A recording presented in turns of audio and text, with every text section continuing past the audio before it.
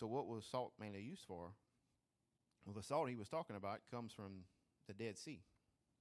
It was scraped up, which has a 28% salt content, which is pretty impressive. But it's not pure table salt. It also has a lot of what's called potassium chloride, which is potash, which is a fertilizer. So I think what Jesus was trying to tell us is that we're to be fertilizer to the good things. You know, that's what he meant by it saying it's no good for the fields if it becomes tasteless. So if it's our job to promote growth and good things. It was also used as a disinfectant. They'd put handfuls of salt onto the manure pile to stop the spread of diseases. So what does that say to me was, well, it's to promote the health of good things and hinder the growth of bad things. So us as Christians, being the salt of the earth, should mean that we promote good things and inhibit bad things from growing and spreading, and by being totally different than the environment. So a couple of things that I came across was the distribution of salt. It did no good in a pile, just on its own. It only seemed to really work whenever they put it in the field or on the manure pile.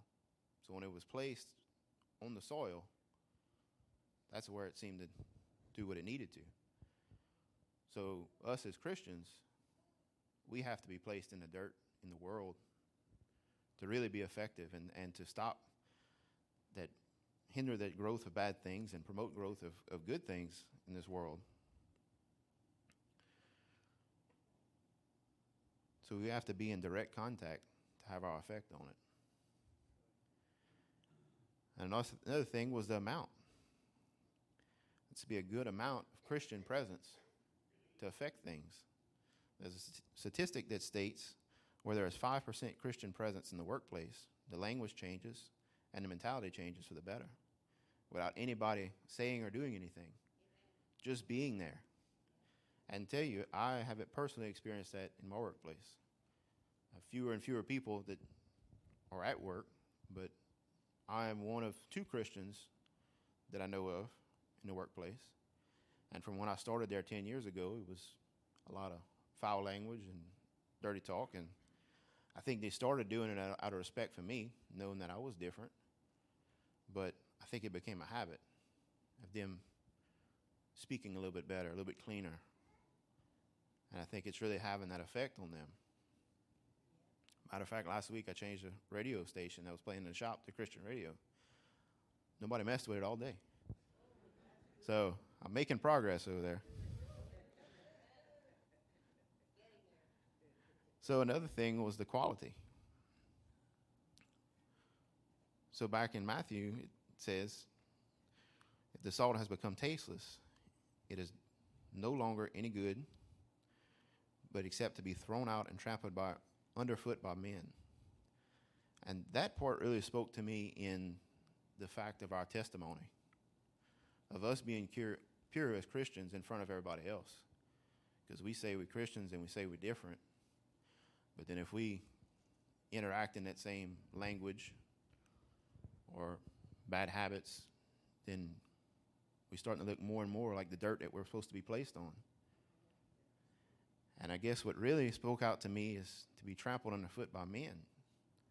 Well, I look at that as once we lost our credibility in front of men, they'll trample on us. They'll hound us. They'll, oh, yeah, you just say you're a Christian, but I seen what you did. They tend to remember that stuff. So that was one thing that was really struck me, is that how amazing these parables are that Jesus gives. And there's so much in it.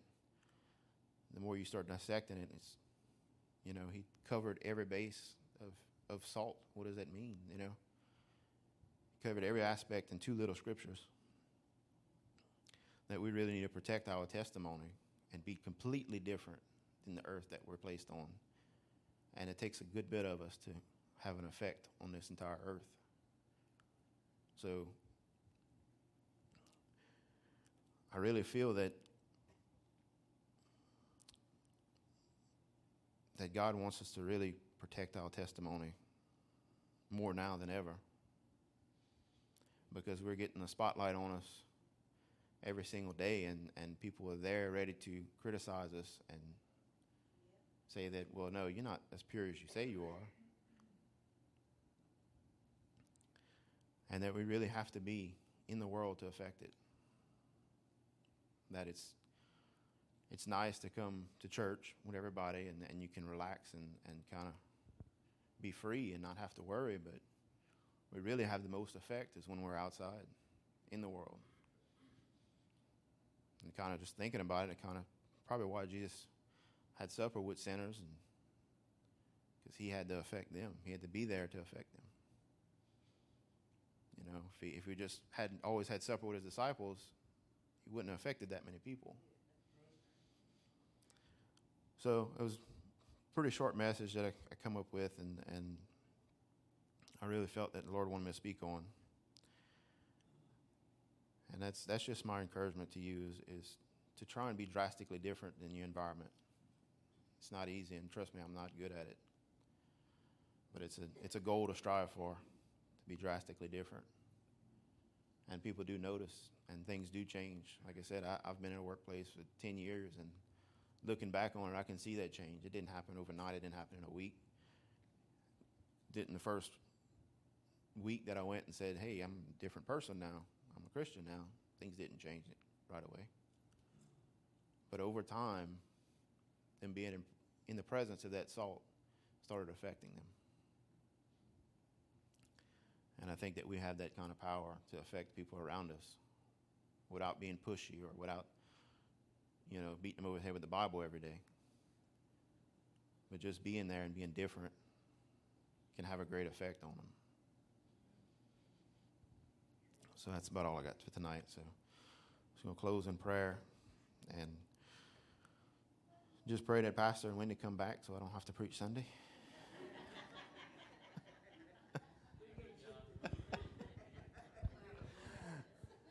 Took me quite a while to prepare this. So. Yeah. All right, well, let's pray. Lord, we are so grateful for everything you do in our lives and how you instruct us each and every day, Father. And Father, we know that spending time in your word is really where things start to illuminate of how we should be. Father, we are grateful for all this knowledge that you give us and instruct us with. Father, we thank you for this great and happy life that we have. And Father, we thank you for the health and the happiness you give us. Father, we ask that you be with Sister Manny as she's in a time of healing right now. And we just ask for supernatural healing to fall on her tonight, right now. And Father, we also pray that Connor's healing continues on track. And Father, we are so grateful for the miracles you've worked in his life. And Father, we just ask any other prayers. We just ask that you intervene in people's lives. And we are thankful for all that you do, Father. Be with us in our travels and our day, Father. In your name we pray. Amen.